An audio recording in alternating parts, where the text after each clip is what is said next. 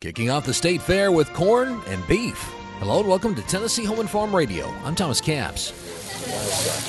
The Tennessee State Fair got off to a sizzling start Thursday in Wilson County as the Celebrity Hamburger Grill-Off kicked everything off. News personalities from 3 local television stations in Nashville and RFD TV participated. It's the year of corn at the State Fair, so bonus points were given if corn was used in some way. It was a close competition, but NewsChannel 5's Jennifer Kraus and Levi Ismail took home champion of champions with their special taco recipe. It was so much fun. It's always so much fun to celebrate the fair, to be at the fair, to kick off the fair with such a great opportunity to feature Tennessee products and corn. When you come to one of these things, you want to have a good time, but it helps to win, right? I mean, it's exciting.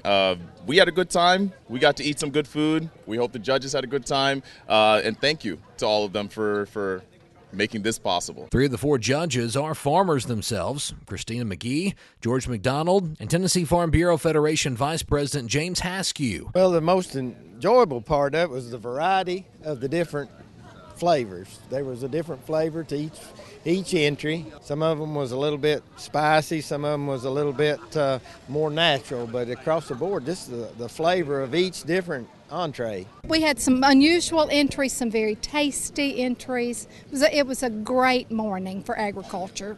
We featured Wilson County beef from Neal Farms, which is a huge plus. Neal's Paymaster corn. We enjoy promoting our products. It had beef in it, the Tennessee's known for. It has corn, number 2 commodity in Tennessee. So how better way can we promote our products than eating our products? The Tennessee State Fair runs until August 26th and features lots of Tennessee agriculture. It's a great way to celebrate our state and its most important industry. For Tennessee Home and Farm Radio, I'm Thomas Capps.